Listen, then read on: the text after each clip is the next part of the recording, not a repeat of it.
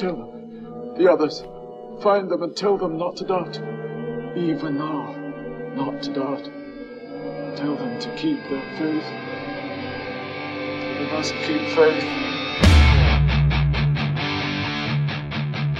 Welcome to the Defend Warren podcast here at the Sound United podcast studio in beautiful downtown Warren, Ohio.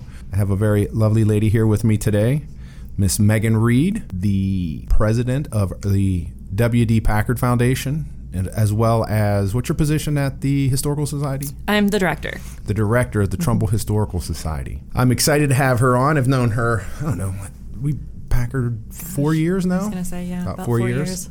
Yeah. So I'm going to let her do the chat, and I'm going to do more listening. So let's talk first. We want to talk about you, sure. Where you're from. Tell us, where you grew up, your high school. I think people would be surprised with this. Talk about that, and then what brought you here, and then let's go into the Historical Society. Sure, that sounds great. So I'm actually originally from Pittsburgh. I'm not from Warren. I was born in Brentwood, PA, and then when I was 9, we moved to Mount Lebanon. So I graduated from Mount Lebanon High School. It's in the South Hills of Pittsburgh. After I graduated high school, I went to Washington and Jefferson College. That's fancy. In Washington, PA. And I graduated with a degree in history and English there. And at that point, went to grad school at the University of North Carolina at Greensboro. Graduated with a degree in history with a concentration in museum studies. And at that point, I knew that I didn't want to stay in North Carolina. I knew I wanted to be at least closer to my family in Pittsburgh, not necessarily in Pittsburgh, but not a 7-hour drive away. So I started applying for jobs. I always knew that I wanted to be in museums. I started working in my first museum when I was 14 years old.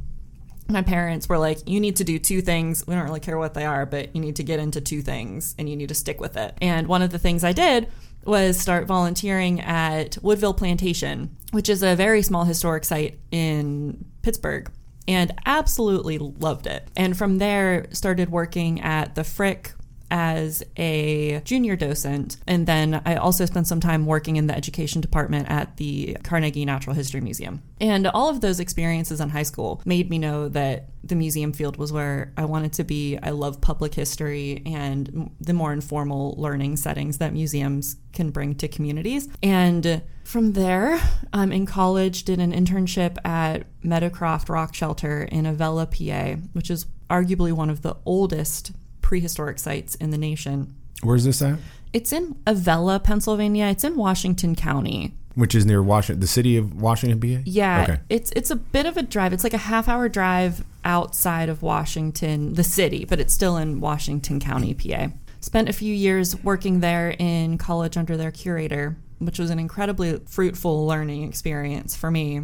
And it was really their curator that pushed me and made me realize that I wanted to go to grad school for museum studies and really take it seriously as a career. But the downside to that is the museum field is super hard to get into. I graduated with a cohort of 9 women, and only a few of us are still working in the museum field today. Funding is scarce. Every year we see smaller budgets across federal and state lines, and just with local historical societies like ours, it's very difficult to have the funding to hire full-time staff at pay amounts where, we can retain people. I knew it was going to be hard getting a job after I graduated college. I ended up actually being hired in Warren. My first job here was a very part-time, I think it was 20 hours a month, as curator of the Sutliff Museum, which is in the library. And from there, ended up meeting some of the people involved with the Historical Society, and they very graciously voted to bring me on as their director at 9 hours a week. So at the time... Big workload. Yes, exactly. Well, and it was so intimidating. I was 24 years old, and I was working 3 part-time jobs. So part-time curator at Sutliff, part-time director at the Historical Society, and then I was spending most of my days as the registrar in the collections department out at the Massillon Museum in Stark County, which was an hour and a half drive out there. It's a long drive. Yes, it was. And I actually was living in Akron and commuting both places for a year. And then after that first year, I knew that I wanted to be in Warren. I moved here. We were able to consolidate some of my hours at the Historical Society. So I stepped down at the Sutliff Museum, and then I was spending half my time at the Historical Society, half my time in Massillon, working or living in Warren. And then it wasn't until 2 years ago, that the Historical Society, we were able to fundraise to make me full-time. And then we just hired our second full-time person this year, which is really exciting. I assume that helps you out a little bit with the workload. Yeah, I love it. It's more than that. It's just having somebody else in the office to bounce ideas off of. It's really hard to be in a field where you need to be creative and flexible and working by yourself. And even though I have volunteers in the office almost every day, it's still hard when you don't have somebody with the same background who has that vested interest that you do. And it's been incredibly helpful this year having somebody else to just chat with projects about and think about planning and see where we want to go. And I also feel very strongly, especially in the nonprofit world, but in all sort of work environments, that like there are things that I'm good at and there are things I'm not good at. I hope that I'm aware of most of those most days. And there's no way that I'm going to be able to do everything ever the best it can be, right? I feel very strongly that it's so important to have somebody working with you that is good at things you're not good at. Right, absolutely. Yeah, and Sarah very much has been able to balance out a lot of that for me.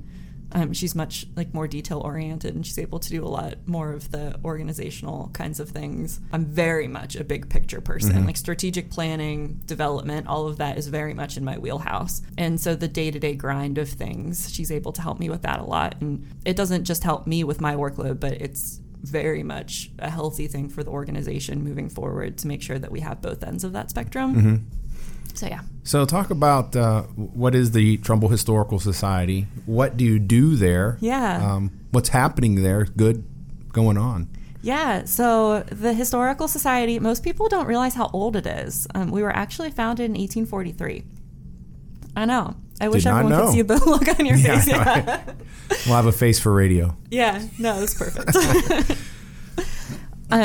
And yeah, we were founded in 1843 by Thomas Denny Webb, who eventually lived in the Edwards House. So we steward the oldest remaining home in Warren. It was built by John Stark Edwards in 1807, eventually purchased by Thomas Denny Webb and his family. We were incorporated as a formal nonprofit when we acquired the house in 1938. And since then, the Historical Society's goal has been to preserve the history of Trumbull County and, of course, to preserve the Edwards House and to save it for Warren and for future generations. We've gone through a very sharp development curve over the last few years, and it's been a really exciting opportunity for me to be a part of. When I was hired at the Historical Society, at that 9-hour-a-week job, the reason why it was the hours were so limited was because the board had never hired somebody on staff before. It was always a volunteer-run organization ever since we were founded and incorporated. It was in 2015 when I was hired that the board made the leap. They knew that they wanted some kind of professional help. And I was hired really as a trial run to see, there were a lot of board members who, at my first time I met with the board, they were like, do we need somebody here? And I was like, yes, we do. Did you know that when they hired you, that it was a trial run, or did you find that out after the fact? Okay. No, I definitely knew it was a trial. There was the contingent of the board who was very much pushing to hire somebody at that time. But there were members of the board who were skeptical, reasonably so. Could we afford it? What exactly would that look like? So many of those situations depend on the person you're hiring and the goals that you set together. After that first year, and we knew that we were able to meet our fundraising goals and that the community was bought into what we were doing, it made things a little easier in terms of fundraising. But I'm the biggest proponent of strategic planning that you will find. I will put my foot down and say that I don't think it was until the board and the community came together to write our strategic plan to figure out where we wanted to go, that momentum really, really picked up. And that was, for me, one of the most sort of accomplishing professional moments that I've had in my life, that we were able to come together and say, this is our goal for the next 5 years. And that's, I believe, why we've seen the support that we have, not just from local community donations and sponsorships and funds, but also state and federal grants. That we have a sort of grassroots approach to the work that we do. We bring the community into our decisions. And when we make those decisions, we know that we're backed by what our supporters want. It's not just, 1 or 2 people sitting in the office making those calls. And I would also say that our board, we have 17 members of our board who are incredibly supportive and wonderful and amazing. Your board has 17 people on it? Yes, we do. That's a common reaction. I'm not judging. I'm just curious how Yeah. anything gets accomplished with 17 people. It's, I give them so much credit because it very easily could just like melt into this 5-hour-long board meeting schedule. And the president of our board, Julie Green, does a great job at like sort of wrangling people in. We set a very clear agenda beforehand of what we're accomplishing. And every once in a while, something will come up and sort of, different factions will occur. But overall, everybody trusts each other. We all know that, we're going in the same direction. Our board meetings are generally pretty smooth. And we've also done a ton of work internally. And this is something that I don't think the community knows enough about, that we've done a ton of work internally over the past 2 years to make sure that our organization flows and operates effectively and appropriately. And that includes going from 12 standing committees when I started in 2015. A few years ago, we consolidated those to 7. And then just this past year, we've gone down to 3. And the amount of work that goes into that consolidation and making sure that the community members who sit on those committees are prepped and all of the work's being done through those committees, how it should be done. It takes a lot of time, but at the end of the day, it's definitely been worth it. And just making sure that we're effective at the work that we do. So you're preserving local history? Yeah. Promoting yes. local history? So we preserve, we promote, and we educate. So our three strategic priorities are preservation, education, and what we call keepers of the flame, which is like... I like it. Yeah. I like it. It's like advocacy. Like, we are the keepers of the Trumbull County flame. Yes. If people are going to care, we need to make sure that we care and that we are here like as a resource for them. So we advocate on a local, a state, and a federal level for funding for organizations like ours. And I'll break those down, I guess, very briefly. Sure. Preservation, we have a collection at the Historical Society of over 20,000 items related to Trumbull County history. Wow. Yeah. Some of those are on display at the Edwards House, but that is a complete soup to nuts collection. So framed work, early land deeds, military records, letters that were written throughout time, business collection, different businesses that we have items from, sports collection, military collections, household goods collection, framed work. So painters that have come through. We have over 70 framed pieces in our collection. So education, we do programming throughout the county. We have in-school programs for 4th and 8th grade students, as well as every 4th grader from Warren City Schools comes through on a field trip every year. And that's a project or a program that's open to all students throughout the county. They just need to call us to set up a field trip or an in-school program. A class. And then in addition to that, we do a free lecture series the first Sunday of the month. We provide a second Saturday walking tour series of different townships throughout the county and in Warren. That's something that it's an inaugural series. We started it this year. We also do education programs around historic preservation. So we do a historic plaque program. And actually that kind of goes into advocacy, the keepers of the flame too. But we do a historic plaque program for homes that are over 75 years old. So if there's a resident that has a personal home or commercial building that's over 75 years old and they'd like to do a historic property report on that building, the property report comes first, and then once we have more information on the building, then we score the property with qualified architectural historians who help us determine whether the property is qualified for a historic site plaque. I was going to say, because there's a lot of buildings in this city over 75 years old. Oh my gosh, they all are. It's Yeah. crazy. Yeah, I know. They're buildings that are from like the 1940s. I think we're up to 1943 now. So 1941, 1942, who have gotten plaques, and people are like, why? It's not, technically historic, but, or I guess it is historic, but there's no like particularly historical event associated with it. But the fact that the building has stood up through time and hasn't been changed, and that's the biggest thing with our scoring. The property can't have, with stylistically inappropriate materials, it can't be changed very much. I see. You can do upgrades, you can do renovation work, but the building has to relatively, and we have a scoring system we use for that with different categories, be original too. You and another local, I call him a historian. Yeah, for although sure. he's not, excuse me, an official historian such as yourself. Well, but he's definitely he knows sometimes more than I do. Well, he's very knowledgeable, Mr. Josh. How do you pronounce his last name? Navito? Nativio. Okay. Yeah. So when he hears this, sorry, Josh. You guys recently put out a book. We did. Tell me about it. Yeah. So it's really exciting. We're right smack in the middle of it now. So about a year and a half ago, we started this process. Josh and I had a few conversations about how Warren doesn't have a history book that brings us post 1920. At this point, the canon for historical academic, research books has really been Harriet Taylor Upton, and she wrote her book in 1909. So in the industrial era here in Warren, and post-industrial era, is really what makes up who we are more than any other era today, right? Absolutely. So we definitely saw a need for it. And Josh and I, through the work, just separate work we do, I think both came to an understanding that the book needed to be written.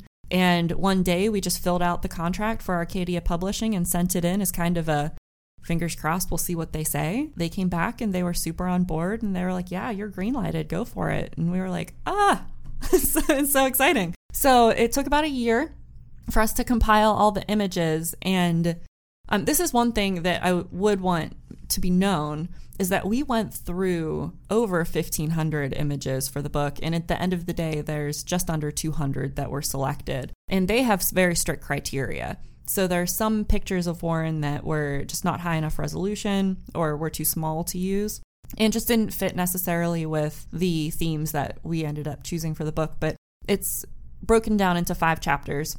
And Josh and I went through every image together, selected which ones we thought would be appropriate for the book, and then wrote captions and the rest of the text. It was a really exciting project. We've sold a ton of them. It's been crazy. Where can you get the book? So the book is available if you want to pick it up in person as of Monday, because right now we're out. Our next shipment comes in today. As of Monday, they'll be available at the John Stark Edwards House. At All American Cards and Comics downtown. Tag, Trumbull Art Gallery, is also purchasing some, and so is Bliss Spa downtown as well. Bliss or Blush? Blush. Thank you. I'm sorry. Yes, on Market. And then also eventually they'll be available at the Howland Giant Eagle, but I don't believe they've had their shipments arrive yet. Okay. And if you want to order online, it's available through our website. We're doing a discounted price right now of $18.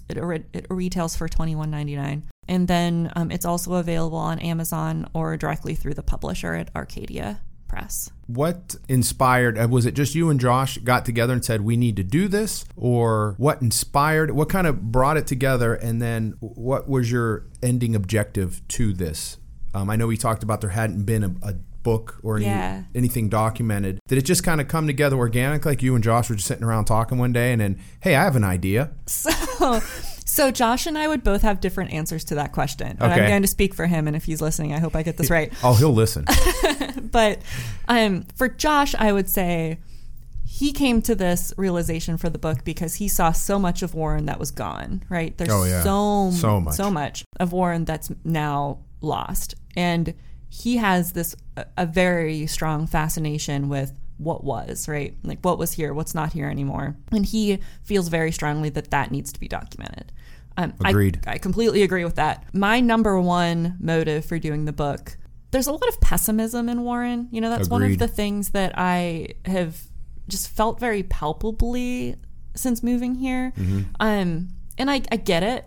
Like there's been a lot that the community has gone through, and there's a lot to latch on to if you want to be pessimistic about things, right? I feel very strongly that it's important to have some hope and optimism.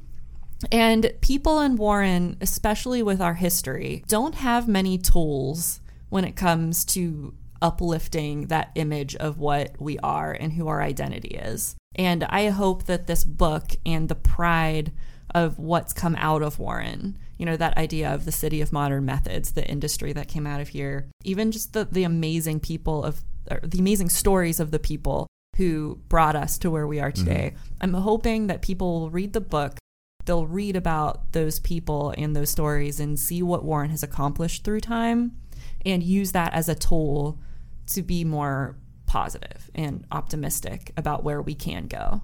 I agree. And the pessimism is a big problem. When you have, the city's old. 1798 was when it was established.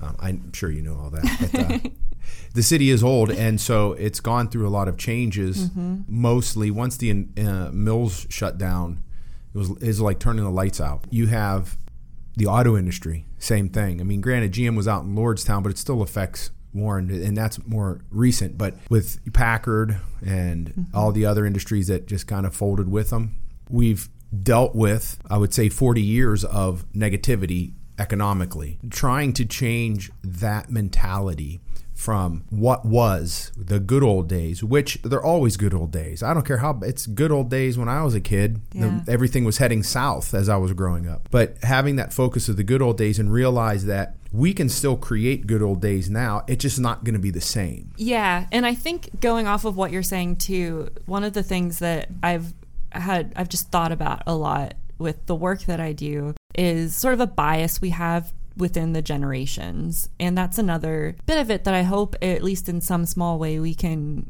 help people think through more. I can't tell you how many meetings I've gone into where people say millennials aren't interested in history. And of course they're talking to me. I'm 29. I'm very smack dab right in the middle of the millennial generation, and I love history. And a lot of people I know do. You can just look at the success of Hamilton, the musical, with the younger generations to know that history is still important. It's still relevant. It's never not going to be relevant. It's just how you present it and how you relate to people and engage people. That has changed. I hope it's my goal with the Historical Society that we can meet all audiences where they are. And that also goes, within generations and also in terms of demographics, such as like gender, race as well. I think too, a lot of the youth, which I'm really glad you have that program for the 4th and 8th graders, they don't know who the Packard family was. They don't know who the Perkins family was, or Harriet Tubman, or any of the people who've come through Warren, been in Warren, born and raised in Warren. Granted, they were from a long time ago, but they've left a lifetime of a legacy that's gone through multiple generations.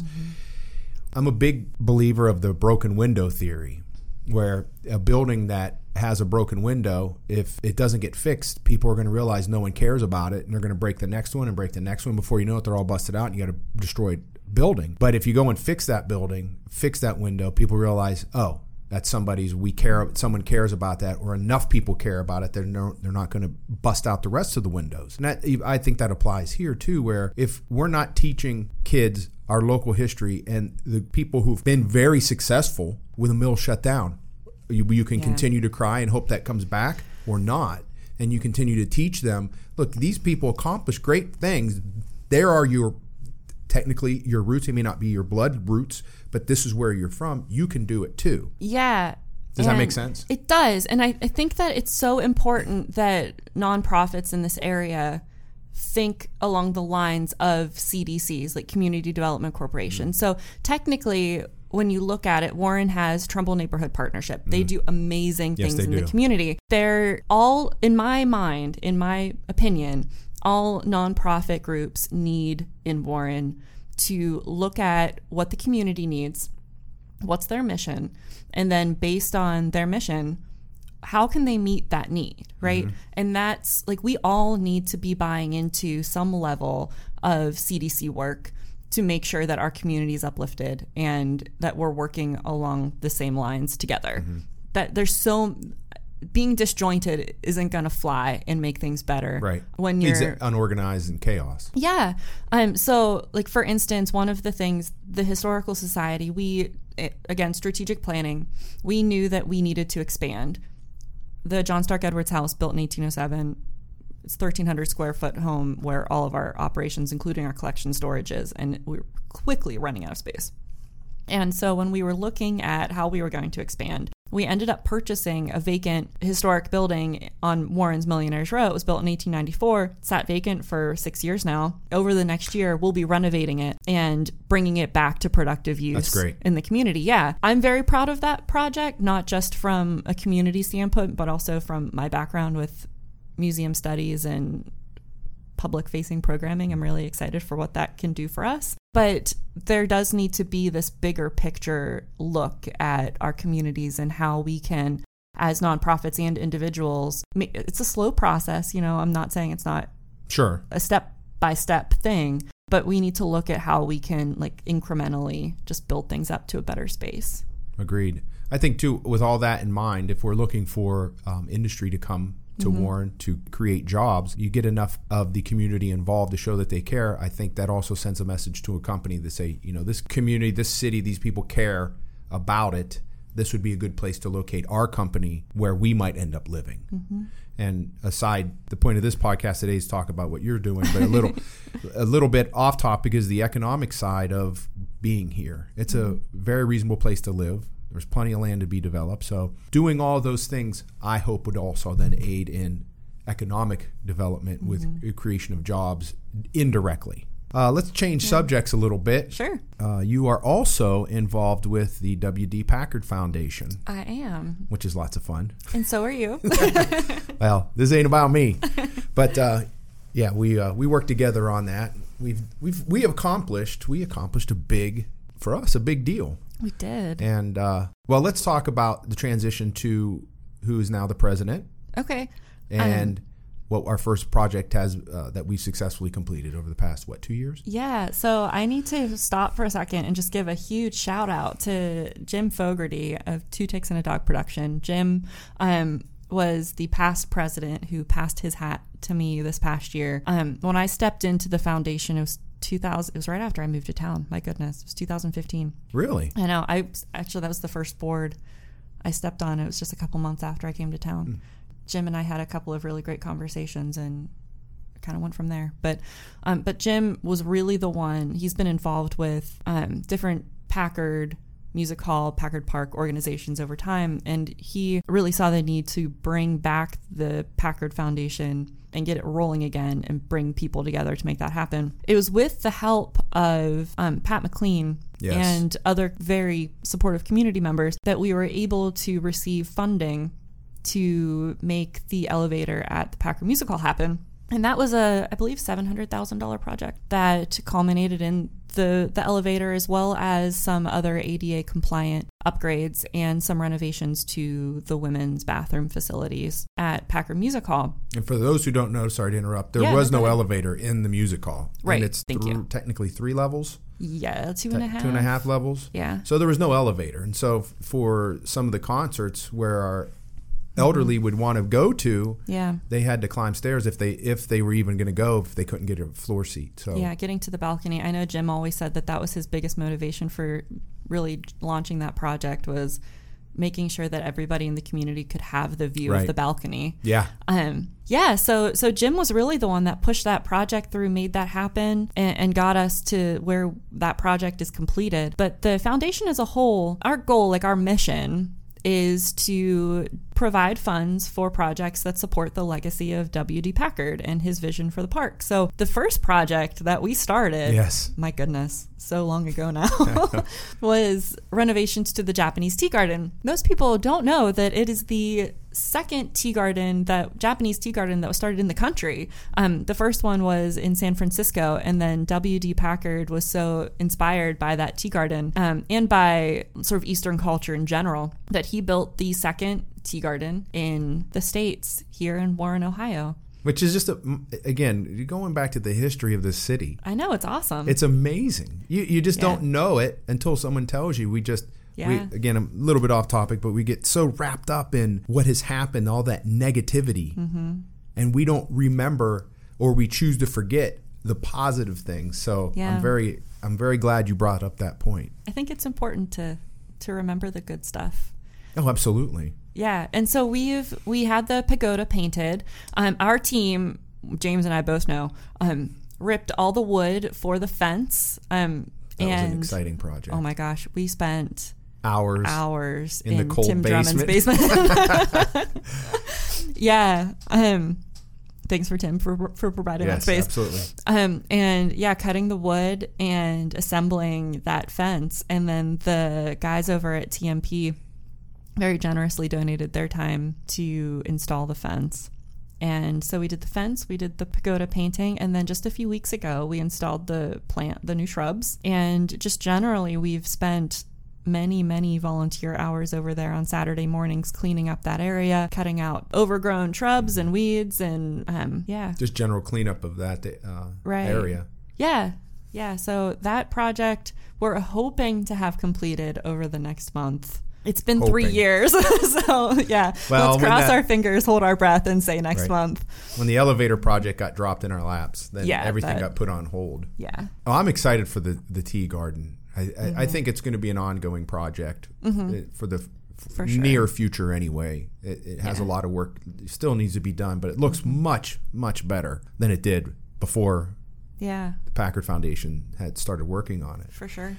Part of the money that was gifted to us for the elevator, we were able to do some ADA compliance, like you said, and do those things. But there's also potential for other work in the music hall. And we are looking for donors for those projects.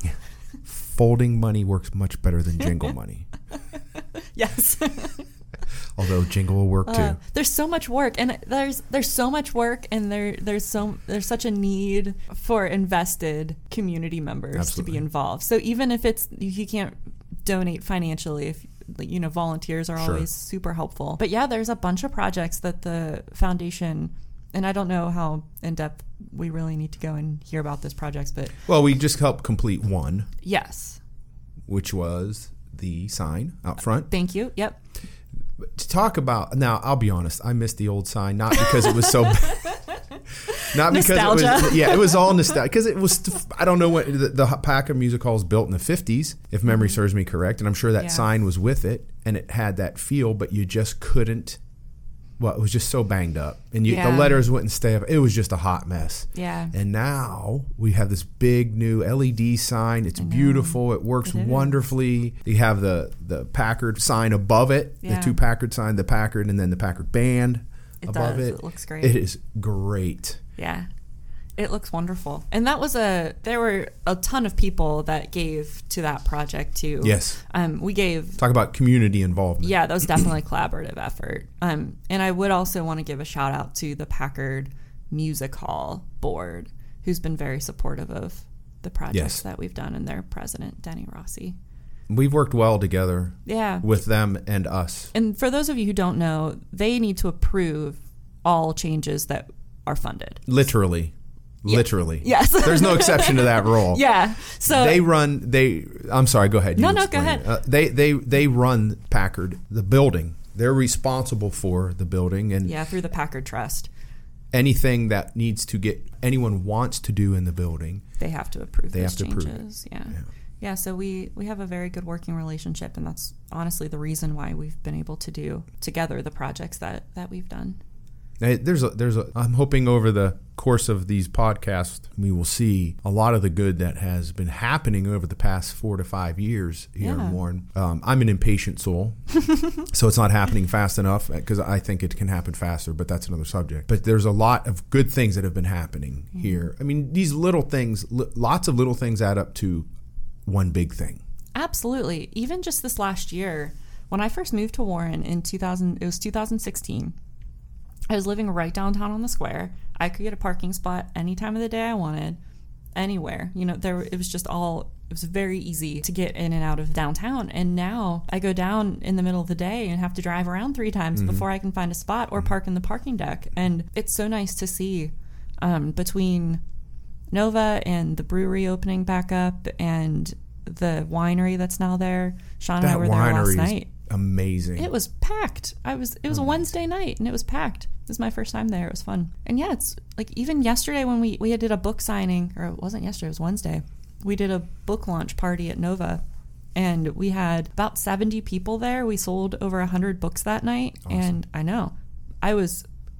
When Josh and I first started that project, I would have bet money that we would have had trouble selling the first 160 books that we ordered, and we're already almost through our second shipment. Wow. I was at a meeting. Mm-hmm. Most of the people there were older than me. I'm 47, so they were our mid-60s, long story short. Mm-hmm. And it was concerning something else that will eventually be on my podcast, but I'll save that for later. Yeah. And another young man was in there. He's younger than me. I don't know how old. How old's Brandon? Giovanni. Yeah. Oh, I don't know. He's in his 20s, something. I don't know, Brandon. When you hear this, sorry, dude. Anyway, the idea of, there's all these things going on in Warren. Where are you going to park? And he brought up a good point. Listen, you go to Cleveland, you go to any big city, you find a parking deck and you park and you walk. Yep. And that's what is now happening in Warren. Now, granted, it's not as packed as maybe downtown Cleveland during an Indians or Browns game. Yeah. But it's filling up. And we do have a parking deck. It's right there. There's a cut through one of the buildings on the square, so you don't have to. Yeah. It's not that far of a walk, let's be honest. Yeah, but it's not. There's places to park. Yeah. That deck will hold plenty of cars. For sure. And there's plenty of parking downtown in general still. So we have to change, going back to changing our mindset. Look, if we want economic growth, among other things, there's going to be a price. And if the worst of it's lack of parking, we're in good shape. Yeah, so, that's true. Yeah. So it's coming along, and I'm excited that we're heading in a positive direction that I haven't seen. And I've seen things come and go. Yeah. I haven't seen this big of a groundswell in my lifetime. Yeah. And maybe I'm wrong. And you may get some people who are older than me and say, yeah, we had this or that, but I haven't seen this big of a groundswell in a long time. Yeah, it's exciting. I'm excited. So, again, you hail from Pittsburgh. Yes. And now you're living here. Yes. One of the objectives, as I mentioned before we started recording, was to kind of promote some positivity, which you've done today. How well have you talk about your adjustment moving from Pittsburgh to here? Okay. And just your overall goods and bad, pros and cons. Yeah. You talked about the pessimism. Everyone from Warren, Ohio knows that's a Mahoning Valley issue, right?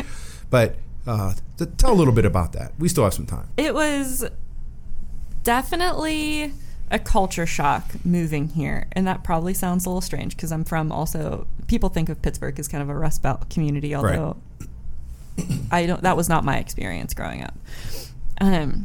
My grandfather worked at a tool and die shop. Like, my family comes from, that sort of common heritage, but moving to Warren, I've never lived in a town, first of all, this small and connected.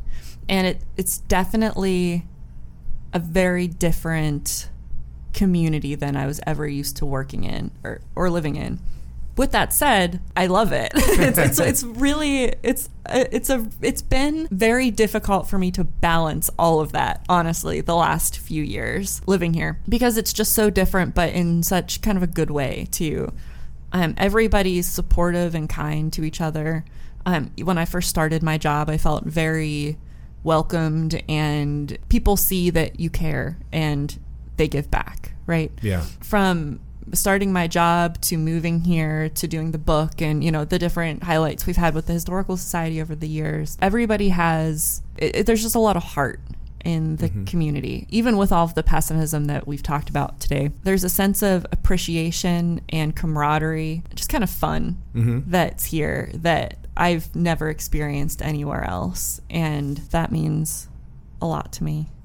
And I can't tell you how appreciative I am that people sort of supported me in the work that I've done. And it's talk a little bit about that. Are you talking about specifically through the Trumbull Historical Society, or maybe when you first moved here, getting involved? Yeah, it's both. Yeah, so most places where you go, you go to work and you leave, right? You go to work, then you go home. Warren doesn't have a go work and go home. It's always both. Yeah, right, yes. And that's a good thing and a bad thing. Yes. You can't go out to the bar on a Saturday night without running into someone who wants to talk about something at work, right? Right. Like, that just does not happen. But they do it because they care. Right. And that's more important, right? At least to me. I agree. And you can't really get away from it. And, some days, a couple times a year, everybody that's close to me knows, I just need to back away. I'm just I'm going to the woods for a week. I go to the Hudson River Valley. That's my happy space. All right. And I sit on the river at Claremont State Park, and I just look out, and just that's how I decompress. I need that because it can be overwhelming. Most days, I love that I go to work. I do what I love to do every day, and then I go out. I go to dinner downtown. Sean and I go, for a drink somewhere, and we run into people who are still working toward the same things. Right. Everybody is so invested. That's a very good point you bring up right there. And I want people to hear that. Yeah. Because with that pessimism, people think the opposite of what you just said. Yeah. No, it's, you know, you go to the speakeasy, everybody's super supportive, happy to talk about, you know, the work that we're doing and the work that they're doing in the community. And people don't think of it as a job, you know, and that's a good thing, again, and a bad thing. Like, people a lot of times don't really consider that I have a work life and a not work life, you know, because it's just kind of what I do. Right. But yeah, people just are very happy to talk about it, and they want to hear what, you know, we're doing and what's going on with us and the work that we're doing. And that makes it 10 times better than working at another institution where there's such a disconnect between the organization and the community. Like, and I would want to say that I do think the Historical Society, and we've been trying to get better at this, but I do think that there are communities that we are not reaching, and that's an issue. I would say with the downtown community, at least, not even necessarily the Historical Society and the programs that we do, but from a personal standpoint, living here, working here, being invested in like that joint work, that I have felt sort of embraced in that process. Yeah. Yeah. I'm glad that everything has been going well for you, because I'd hate to have you on and be like, yeah, well, you know. Actually, I vetted you beforehand. No, I'm just kidding. Yeah, No, I want to get that message out that this is a great place to call home, whether you live in the city or surrounding it. For sure. It's a great place to call home. Wonderful people are here. It's, but you know, this focuses specifically on Warren, while the outlying little suburbs are great places too. Yeah. To call home. The city of Warren gets sometimes an unfair reputation. Yeah, for sure. When I was living downtown, people would always say, like, are you safe down there? Like, you're walking downtown by yourself. How do you do that? And well, I take 2 steps. Right. It begins. I lived downtown for over 2 years by myself and had no trouble. And now we're up 2 blocks on Mahoning Avenue. And again, no trouble, you know? I've never had an experience, like a really, you know, sort of traumatizing, anything like that, any kind of bad experience that would make me think twice. I think the conflict we have is Warren's not a huge city. It's a small city, but it is a city. And so you're going to have the same problems you have in a big city, but on a smaller scale. So to me, that makes it more manageable. But again, the perception of how bad it is in the city is just not accurate. It's not accurate at all. And that's also part of the mission of this podcast, is to get that out there. It's not by any stretch of the imagination to sugarcoat or to pretend those things don't exist. Right. Because they do. But we can talk about that all day. And that's what a lot of people like to do, is talk about those things versus the nice conversation that we've had today. The good things that are going on. Yeah. There's a lot. And even if it was a little bit, you still need to talk about it. Yeah. And focus on that, not the bad things. Focus on the bad things. I'll start getting philosophical, but it's just not a way I want to live my life. No, me either. Like, me either. I don't. And I don't want my family my kids to live that way of life. I don't want them to come up in an environment where people only want to dwell on the negative. Yep. I think in your hometown. I don't care if you live in a city or not. Yeah. What affects Warren's going to affect you if you live outside of Warren. Yeah. The immediate area, the little burbs around Warren. Yeah. Or just don't, I had somebody the other day tell me that one of the people who had been on our board of trustees say that they had seen something, this was like 20 years ago, but they saw something that the Historical Society had done. They didn't agree with it. And they were like, I need to get on that board and change things. And I stopped and I looked at him and I was like, I really appreciate that, because I think a lot of people see something somebody's doing that, is negative. And instead of saying like, oh, like, I have a legitimate reasons why I would want something else to happen. And instead of just, kind of talking about it throughout the community and spreading that like bad will, he decided to approach the organization and ask if he could be on our board. And the board was like, yeah, we'd love your help. You're right. Like, that's a great point. And that's how, like, those little things, like, that's how change is done. Like, right. You just get involved, you jump in, you see what you want to happen. And I really would encourage people to do that way. Yes. Exactly. Don't spread yourself too thin, though. No. Because that can happen real quick. I've been there. It's not good. You'll have people inviting you onto their board, and you just realize, my gosh, I just don't have time to do that many things. Yeah. You'll lose focus. You get distracted. Yeah. So when I first came to town, I was young and naive and thought I could do everything ever. Right. And I think I jumped on my first year here. I was on 5 boards. Looking back on it, it's like, my gosh, I just want to like sit my 24-year-old self down and be like, Megan, Don't what you were wish you doing? could? Yes. And I wasn't good at any of it. You know, Right. like I would miss meetings. I wasn't able to be, and I mean, I was working 3 jobs at all these different places, sitting on 5 committees and more, and thinking I could do all of this. And there was just not enough time. And even if I did have time, I was worn out and burnout and stressed. It took me a couple of years. Actually, the Wien Foundation's Emerging Leaders Program really helped me think through a lot of that too. And at the end of probably my first 3 years here, I had sorted a lot of that stuff out. But I think it's really easy to just keep saying yes to things because you're invested and you want things to happen. But that's not helpful for anybody. No. Those organizations or yourself. And If you're going to be involved, you got to be committed. yep. If you're not, and if you're spread that thin, you can't be committed to For sure. anything, and that's just not good. Yeah. I completely agree.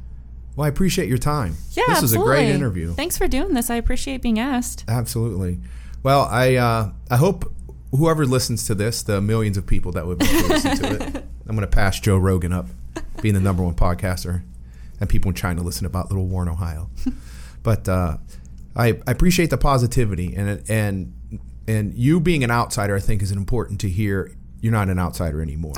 Well, thank you. I appreciate that. You know, not being born and raised here, Yeah. seeing your perspective, I think aids in the idea that there's not a bias because you're from here. I tell people whenever they ask me about things concerning Warren, well, the first words out of my mouth, I'm biased. And I'll tell you that. I'm biased. You're coming from the outside promoting Trumbull Historical Society. The positive things that you've said can't be positioned as, well, you're from here and you're just trying to make a play, so to speak. You know what I mean? So I'm very thankful for that. I'm thankful for your time and all your hard work. Thank you. So hopefully we'll get that pagoda done officially in the next 2 to 3 years. Next month. Yes. It's going to happen next month. Not groundbreaking. Ribbon cutting. Ribbon cutting. Yeah. But it still won't be 100% done, but I think that's just going to be an ongoing process with maintenance and everything. And we have more projects in the pipeline that I look forward to announce. If people are looking to support the Packard Park, Packard Music Hall area projects, reach out. Please do. Get balls rolling. We're making headway. Yeah. And a lot of good things are happening at Packard, which before I wrap this up, I was talking to someone, I remember who it was, said, they need to fix up Packard Park. I said, well, it's a process, man. It's a process. So For sure. Thank you very much for your time. I appreciate it. Yeah, thanks, James. I appreciate being asked. It's Van Warren.